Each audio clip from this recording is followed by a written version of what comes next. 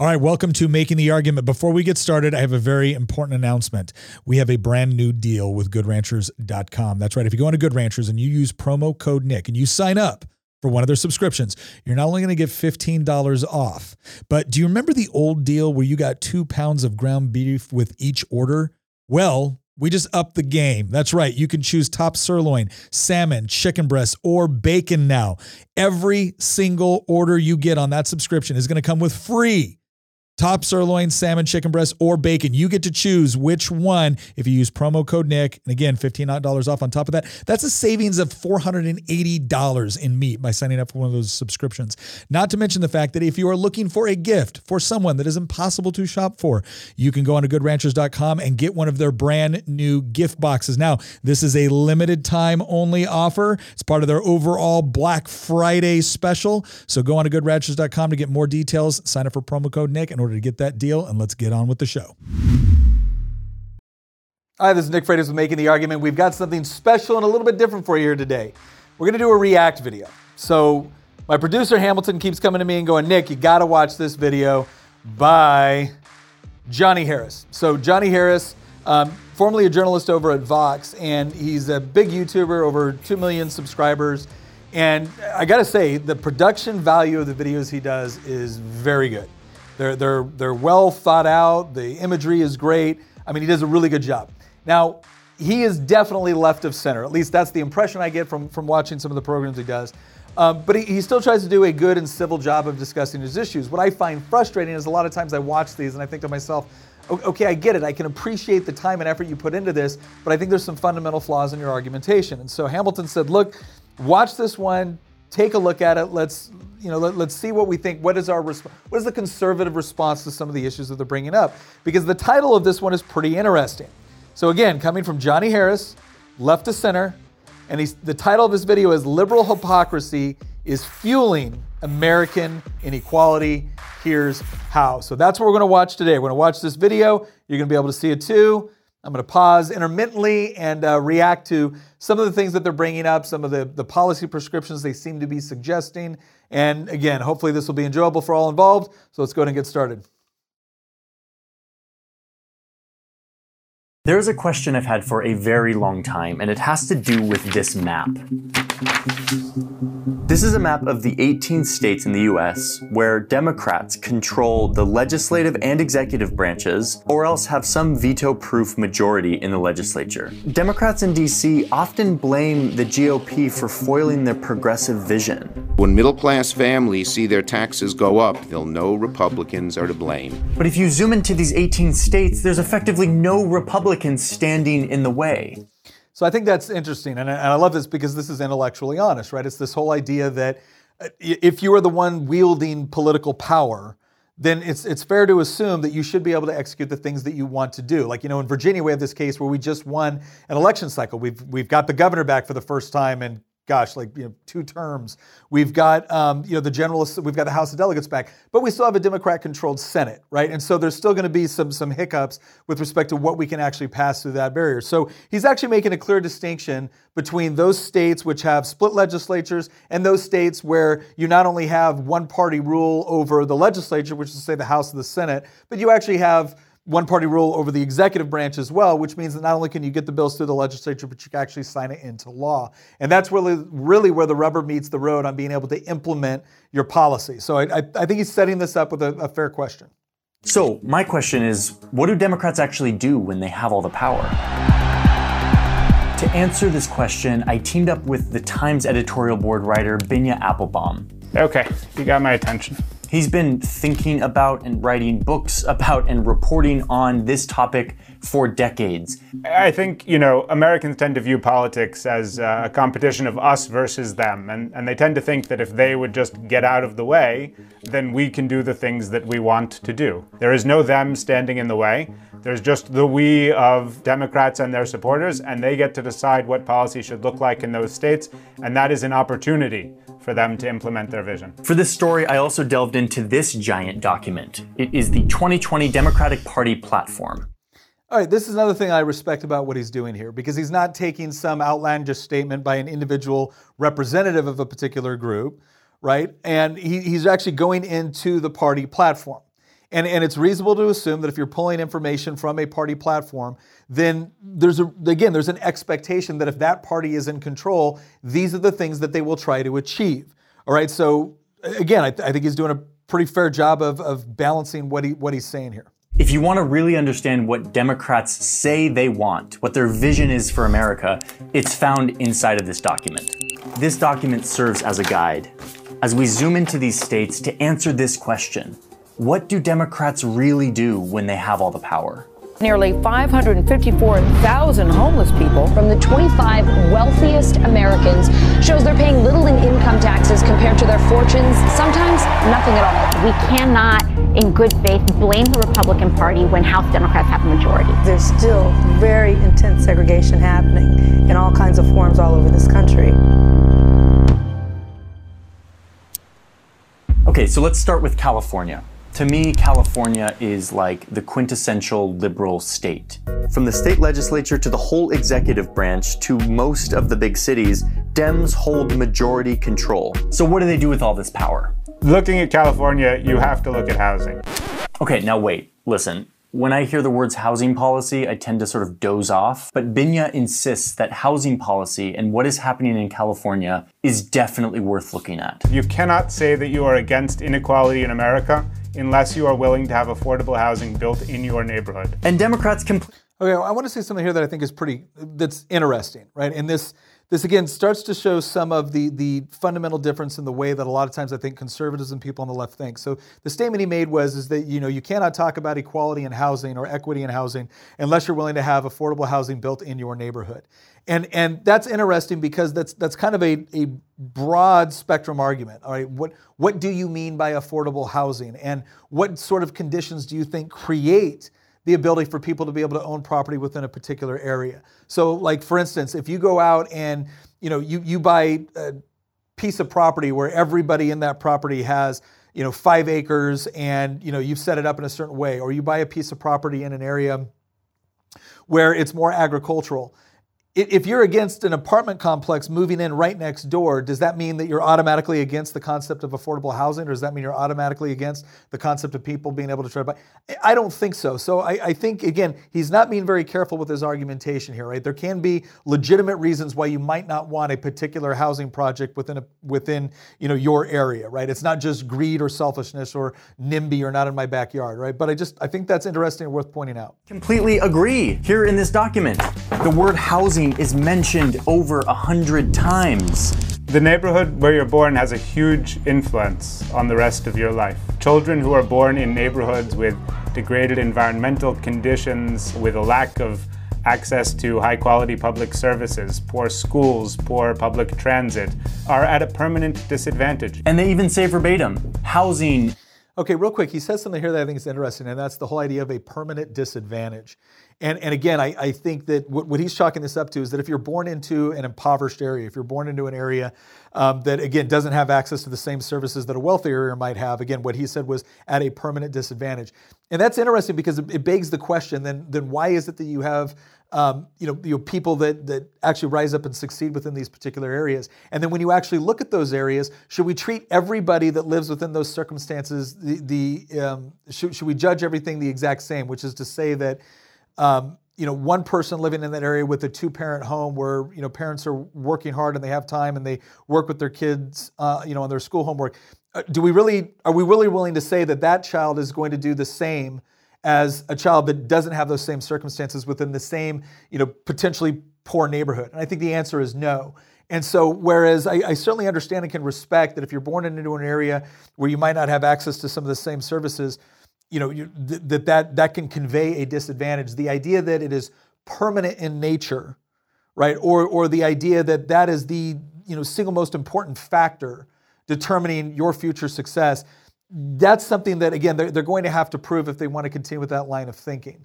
But he's absolutely correct in assuming that this is the way many people within the Democratic Party seem to think about these issues, right?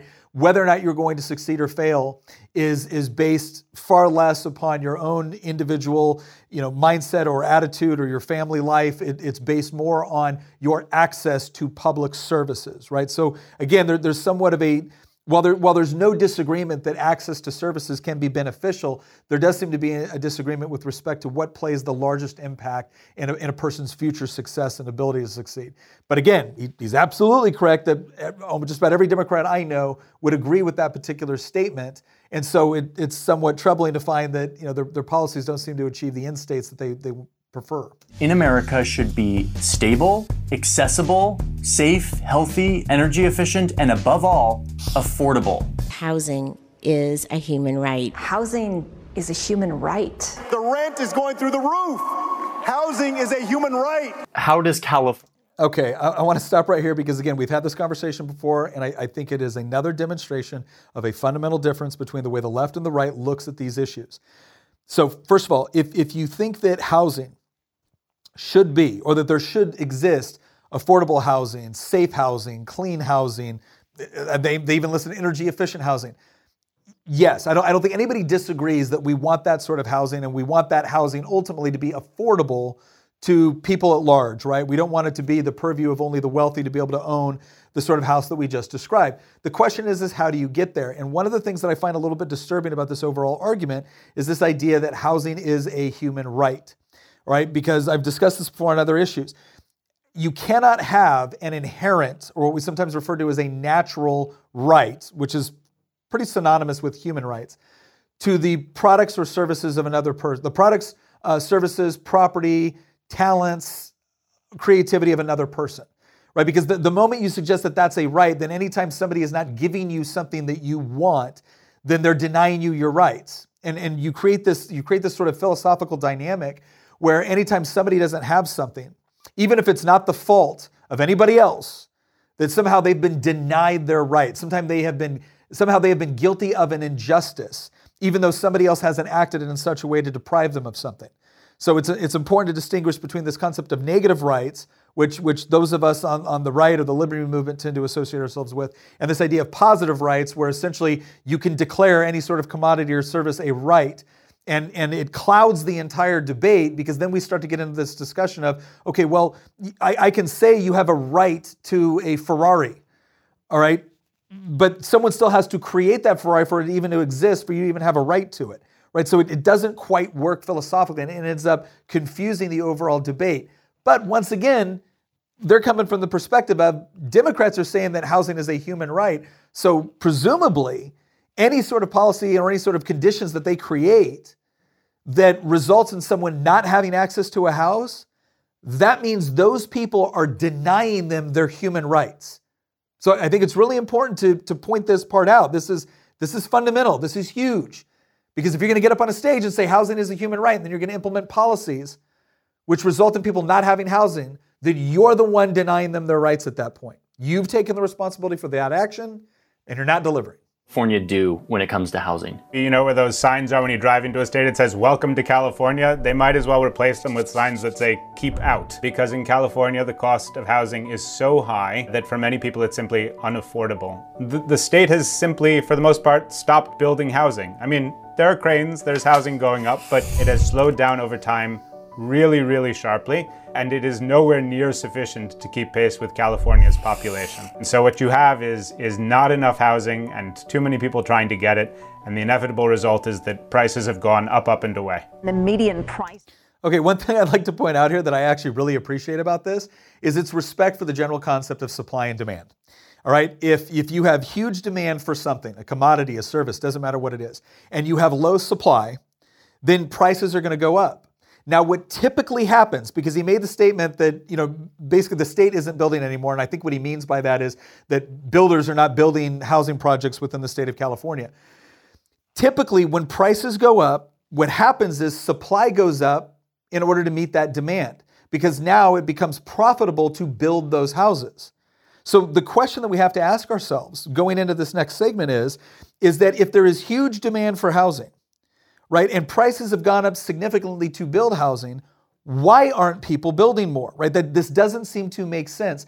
Pretty much everywhere else in the economy where we see a drastic increase in the price of something with respect to like a finished product like a house, you see people rushing to build more of them because they can make more money in order to build it, and yet we're not seeing that in California. So that begs the question, why is that?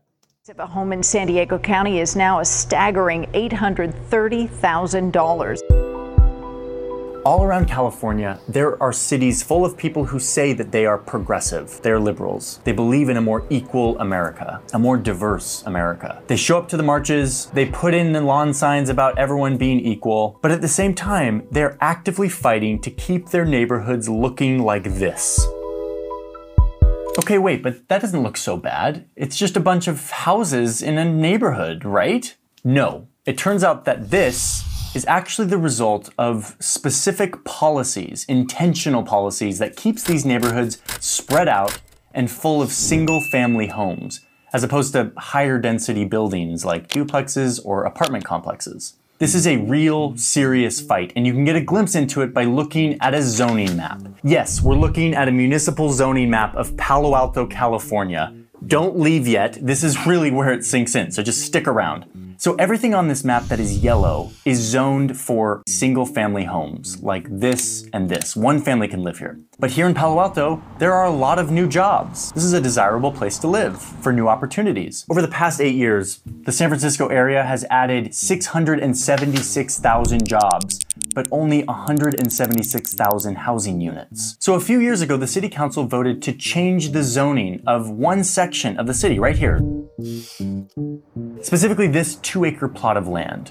They wanted to change it from low density housing to higher density housing so that they could build a 60-unit affordable housing complex for elderly members of the community. Okay, so they changed the zoning. Start building the 60-unit complex. No, the overwhelmingly liberal residents of Palo Alto decided to hold a vote to overturn the decision, to revert it back to low density single family housing. Back to yellow. Okay, this is interesting here because, again, I think they're bringing up a good point. I'm willing to bet that most of these people, if you ask them about affordable housing, if you ask them about the housing crisis in California, if you ask them about poor being able to live in a house that meets all those criteria mentioned in the Democratic platform, they'd probably say absolutely. The question is once it's moving in next door to them, and again, this is a very specific one where we're actually talking about, higher density housing for like an elderly community, then they don't want it. And that's where I think the rubber meets the road. And I think this is something that we're going to be talking about throughout this video, is that it is really easy to talk about objectives. It is something entirely different when the policies take effect, the rubber meets the road, and now it affects you personally. Because everyone is still offering off of some degree of self-interest. And keep in mind, I'm making a distinction between self-interest and selfishness. Selfishness is when you're out for yourself regardless of how it affects everybody else. Self-interest is absolutely necessary for you to get up in the morning, bathe and feed yourself, right? Self-interest is not a bad thing in and of itself until it becomes selfishness. But it's interesting to see how these guys are breaking this down, all right? So let's watch the rest. And it passed, and the zoning was overturned. So now when you go to this plot of land, instead of an affordable housing complex for the elderly, what you're gonna see is this. A row of just a few houses, all of them massive and worth around $5 million each. I think people aren't living their values. There's another thing I want to bring out here real quick that I think is interesting. They brought up that there was a vote. All right, so it wasn't just the city council approving this rezoning. They actually put it as a referendum. They put it as a vote to the people to be able to decide. Now, I've had a lot of conversations with friends of mine who are Democrats or left of center, colleagues, and they all elevate this idea of democracy as being like one of the highest forms of community and human interaction. And what I think was interesting is that, okay, well, this was a Democratic vote and they said no. And one of the things that, again, I find interesting in a lot of Democrat arguments about a particular issue is their argument will be, well, the people want this, and so they voted, and the fact that the majority has spoken somehow makes it a morally superior decision in and of itself. Right? Now, I'm not saying they make this as an absolute argument, but it comes up a lot. Right? And it kind of selectively comes up. And this is another area where I feel like it selectively comes up, right? This idea that, democracy, that's the number one thing. And then people democratically elected, liberals democratically elected to say no to this project. But something tells me they're not going to conclude that therefore that makes it a morally superior decision. You go to these meetings in these neighborhoods where they're talking about a new housing project, and it's always the same song. And now, real quick, he says they're not living their values. Here's the question I would pose. Are they not living their values, or are they not living their stated values? Are they not living their very public-facing values? Are they not living the values that they claim to care about when they walk into a voting booth? Or do they think that simply voting a certain way is a significant representation of their values? One of the things I think is important to understand here is that people tend to live their values. They don't always vote that way, especially if it gives them some air of moral superiority by voting one way, even though when the rubber meets the road, they're going to live differently. It goes like this. I am very in favor of affordable housing. We need more of it in this community. However, I have some concerns about this project. We have the hearts to do this, but we're doing it wrong, and we're dictating and harm onto the neighborhoods. And then off we go with the concerns, and then nothing ever gets built. This is happening all over California. And the result is that these neighborhoods are so expensive that they keep anyone out who isn't a part of this small group of super rich residents, many of whom bought their properties decades ago, and who spend their time fighting vigorously to keep the value of their real estate assets super high. If you want to keep Palo Alto the kind of neighborhood and community that we all treasure, low intensity, low density, safe for kids to walk to school, you've got to vote against Measure D. There's an aspect of sort of greed here and of nervousness about actually sharing those. Okay, there's an aspect of greed here. So what he's saying is that these liberals that say they believe in one thing but then don't want high density housing or whatever it might be in their particular neighborhoods, and that the one member, I'm assuming he's a member of the council, one, I think Mr. Moss, that was talking about if we still want, the sort of community that we love in Palo Alto, low density, where kids can walk to their schools safely, then you got to vote against this. Again, the New York Times editor is chalking this up to, or opinion editor is chalking this up to greed. Well, okay, greed is a potential way to explain this. It's not the only way to explain it, but it's certainly the easiest way to explain it if you want to suggest that your opponent is the bad guy, is morally deficient with respect to what their concerns are. Opportunities. Let's go to another liberal bastion up here in Washington State. The Democratic Party talks about taxation, saying that our tax code has been, quote, rigged against the American people. Democrats all the time are decrying the fact that tax cuts are going to the wealthiest Americans. It is time for a wealth tax in America. Democrats believe in a progressive tax system where the rich pay a larger share of their income than the poor. This is like the most basic policy vision of like a progressive movement. It's front and center in Democrats' policy platform. But if you go and look at Washington State, what you find is that in Washington State, if you look at the state and local taxes that people pay there, less affluent families pay a much larger share of their income in tax. So what I think is interesting in this is they're talking about the difference between, and they'll talk a little bit more about this, but it's the total state and local taxes in Washington share of family income. So that's what they're breaking down here, and it's important to understand the appropriate context for some of the other things that are coming up, right? So this is the share of their income that they're paying in taxes. It doesn't mean that they're paying more actual dollars into government revenues. It's that it's a higher percentage of their individual income, all right? And there's some reasons for this that I think that are important to point out, but here you go.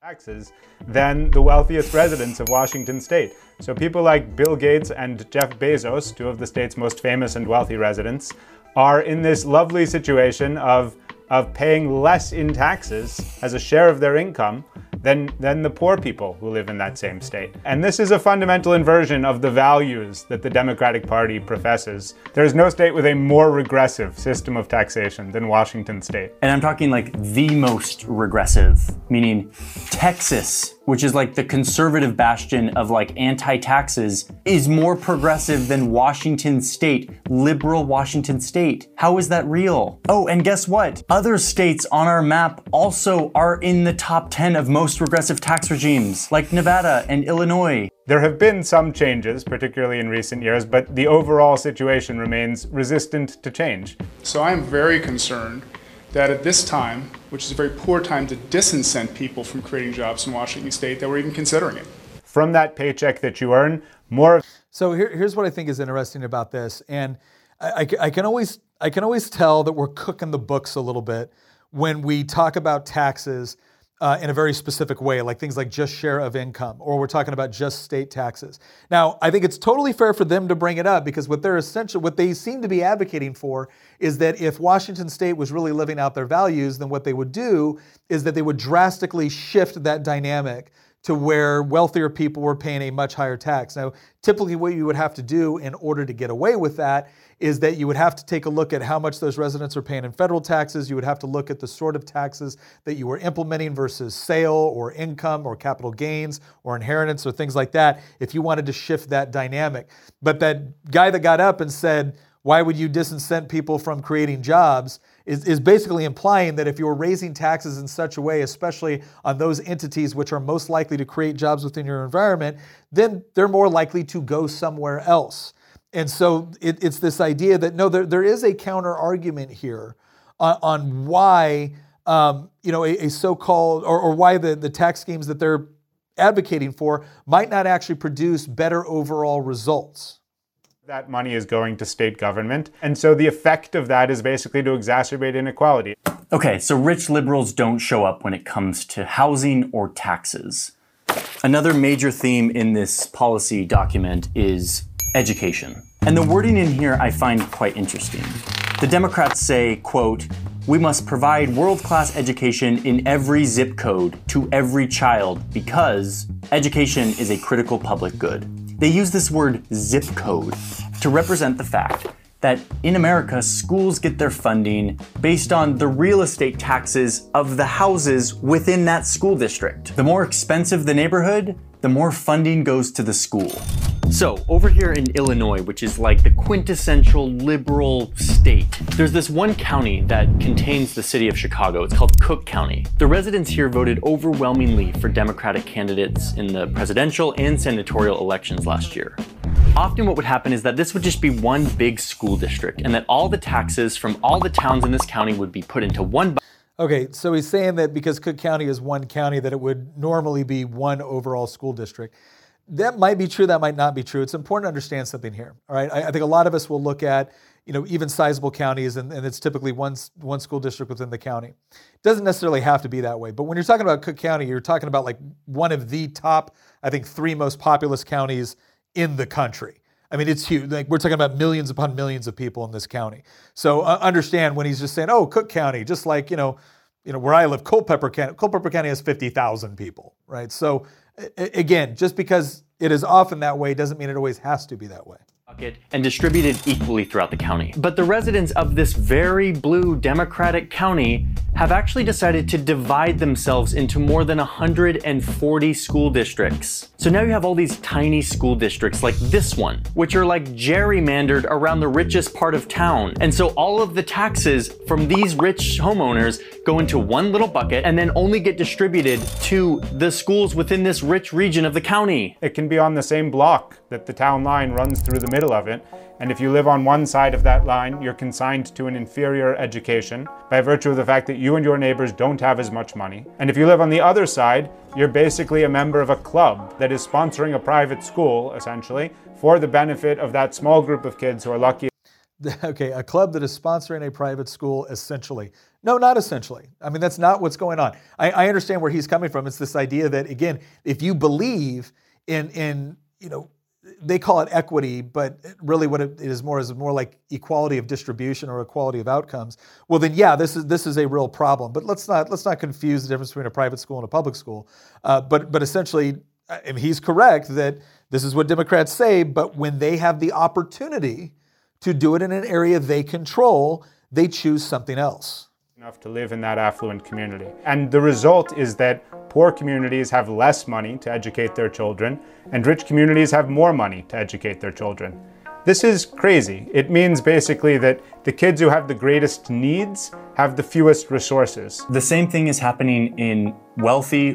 I have a question on this too. Why is it, I mean, I'm looking at this and I'm seeing what their platform states, and I disagree with the way that the Democrats approach education. But they have a platform in stating this is what we believe in education. We believe in the equitable distribution of funds in order to support public education. But then when they have an opportunity to do it in a place like Cook County, they choose something different. My question is at what point is there going to be any sort of introspection on this and saying, okay, wait a second. Instead of having the government monopolize this process and monopolize these school districts, why don't we allow for greater freedom and opportunity within this system? But instead, it's always, well, no, okay, what's the better centralized government approach? Liberal Connecticut, where the inequality in education opportunities is shameful, with some schools having huge budgets for their libraries and facilities, and others in the same state having to use duct tape to keep wind and snow out of their windows. Like, this is a real thing. We need your help in establishing guidelines, procedures, and funding to address issues negatively impacting our students, like extreme temperatures, mold, lead exposure, and poor water and air quality. So yeah, Binya tells me that the states could change this. They could actually just collect all the real estate taxes and then equally distribute them. But if you look at some of our liberal strongholds, that is exactly what they are not doing. Let me be clear. Well, and again, I think the idea is we have this massive government bureaucracy, which in their opinion is inappropriately distributing tax revenues toward educational institutions run by the government. So again, at what point are we questioning your fundamental approach to this? Because I'm willing to bet that if dollars were following students, the actual customers for education would be making very, very different decisions. But instead, the hope is that if we just do a better job of evenly distributing the money, well, then all the schools will come up to a particular standard. That means some schools will actually drop and other schools will actually increase. And then we're achieving some sort of equilibrium, which is not established by parents. It's not established by students. It's not even established by teachers. It's just established by politicians. Like at any point, are they going to question that reasoning? About something. In blue states, progress is being made, albeit slowly. For instance, a few weeks ago, California finally passed a law that gets rid of single-family zoning. It's a small step in the right direction, and in many cases, blue states provide more and better public service. So he says there's a law in California which passes single-family zoning, which is presumably it would be a law that tells localities that you cannot pass a zoning law that only allows for single-family housings. What I kind of find interesting about this entire approach is that it's this idea that a step in the right direction is the implementation of more progressive policies. Now, what has already been demonstrated throughout a lot of this is that when people have the ability to have greater choices, they choose different things than what progressives expect them to choose. And again, where's the introspection? Where is the question of this idea that, you know what, maybe this concept of relying upon the government to figure this all out for us is actually the wrong approach, right? I don't see that ever being there. Like, there's no question to the fundamentals of this entire discussion. It's just a question of, well, these guys are not implementing our policies to the full extent that we would like them to. And so we need more government power to ensure that they do it the way that we want them to. And historically have given better chances to low-income families to climb the economic ladder. But for some of these foundational democratic values of housing equality, progressive taxation, and education equality, Democrats don't actually embody their values very well. We're talking, once again, about a system that's been rigged. Republicans today are to blame. What we're talking about here is that blue states are the problem. Blue states are where the housing crisis is located. Blue states are where the disparities in education funding are the most dramatic. Blue states are the places where tens of thousands of homeless people are living on the streets. Blue states are the places where economic inequality is increasing most quickly in this country. This is not a problem of not doing well enough. It is a situation where the blue states are the problem. Affluent liberals tend to be really good at showing up to the market. So, you heard him say it, right? This is not me, right? This is not conservative liberty Nick, right? Free market, private property rights guys saying the blue states are the problem. These are left-wing guys saying that blue states are the problem. And they point out the issues with the housing crisis, with income inequality, with education disparities, with all these things. Blue states are the problem. So why? Please explain to me. So why are we not having a broader discussion on, hey, do these policies really work? Like, okay, the objectives might be noble, the objectives might be good, but do your policies, your method of implementing solutions to problems or challenges, do they achieve the desired end states? Because you cannot tell me that these blue states are implementing none of the policies that you like. If they aren't, well, then why do you keep voting for them? Because if you're saying they're the problems and they are implementing at least some of the policies you want, when presumably a lot of the red states, which you don't like, are not instituting those policies, at what point do you question your solution, not just, the veracity to which somebody has carried it out? And talking about how they love equality. They're really good at putting signs in their lawns saying that all are welcome here. But by their actions, what they're actually saying is, yes, we believe in these ideals, just not in my backyard. We are not living our values. People who live in blue states, people who profess liberal values, you need to look in the mirror and need to understand that they are not taking the actions that are consistent with those values, not just incidentally, not just in small areas, but that some of the most important policy choices. We are denying people the opportunity to prosper and to thrive and to build better lives, and it is happening in places where Democrats control the levers of policy. All right, so that's it. Like I said, very well done video, and I think in many respects compelling. The problem is that, and this is the problem that I have with so many of these videos, is that it's not that they're not thoughtful. It's not that they're not bringing up important issues. It's not even that they're bringing up issues that we may disagree on with respect to the nature of the problem or the nature of the desired end state. It ends up becoming a question of policy. Like, how are you actually going to carry these things out?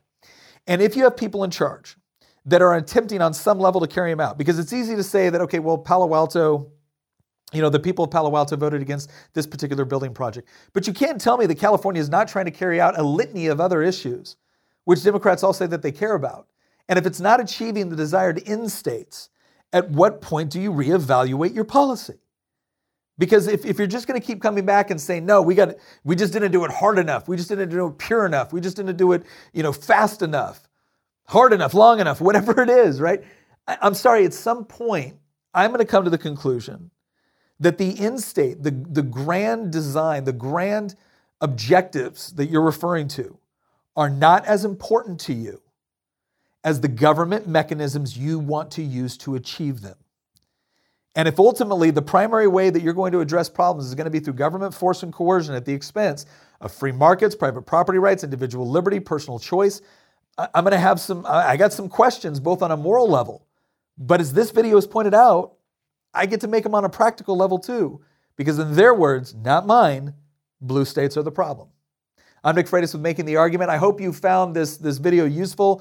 Leave us a comment. Let us know whether or not you like this sort of React videos. Again, one of our primary objectives here is to equip you to be able to make arguments, the sort of arguments that you see being made within the culture, so that when you're talking to friends, family, children, your college student comes home for Thanksgiving, and they posit a question, we want to be able to equip you with the arguments that you need to have a good, productive, and civil conversation, which understands that there's a lot we agree on with respect to the problems. There's a lot we agree on with respect to the desired end states. But the devil is in the detail on how we get from one to the other. And we want to be able to foster the sort of community that allows for people to be able to pursue happiness, to be able to enjoy their liberties, and to do so in a way that creates the sort of productivity and wealth that you see in a society where people are free to work together in voluntary cooperation, not under the boot of government coercion. I'm Nick Freitas with Making the Argument. Thank you for joining us, and we'll see you next episode.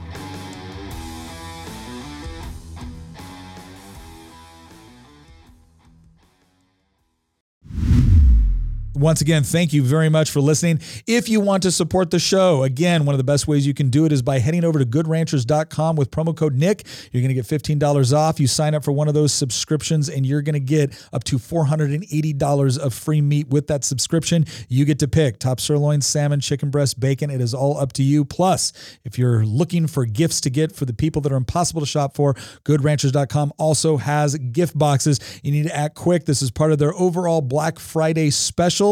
So head on over to goodranchers.com, use promo code Nick, and once again, thank you for listening.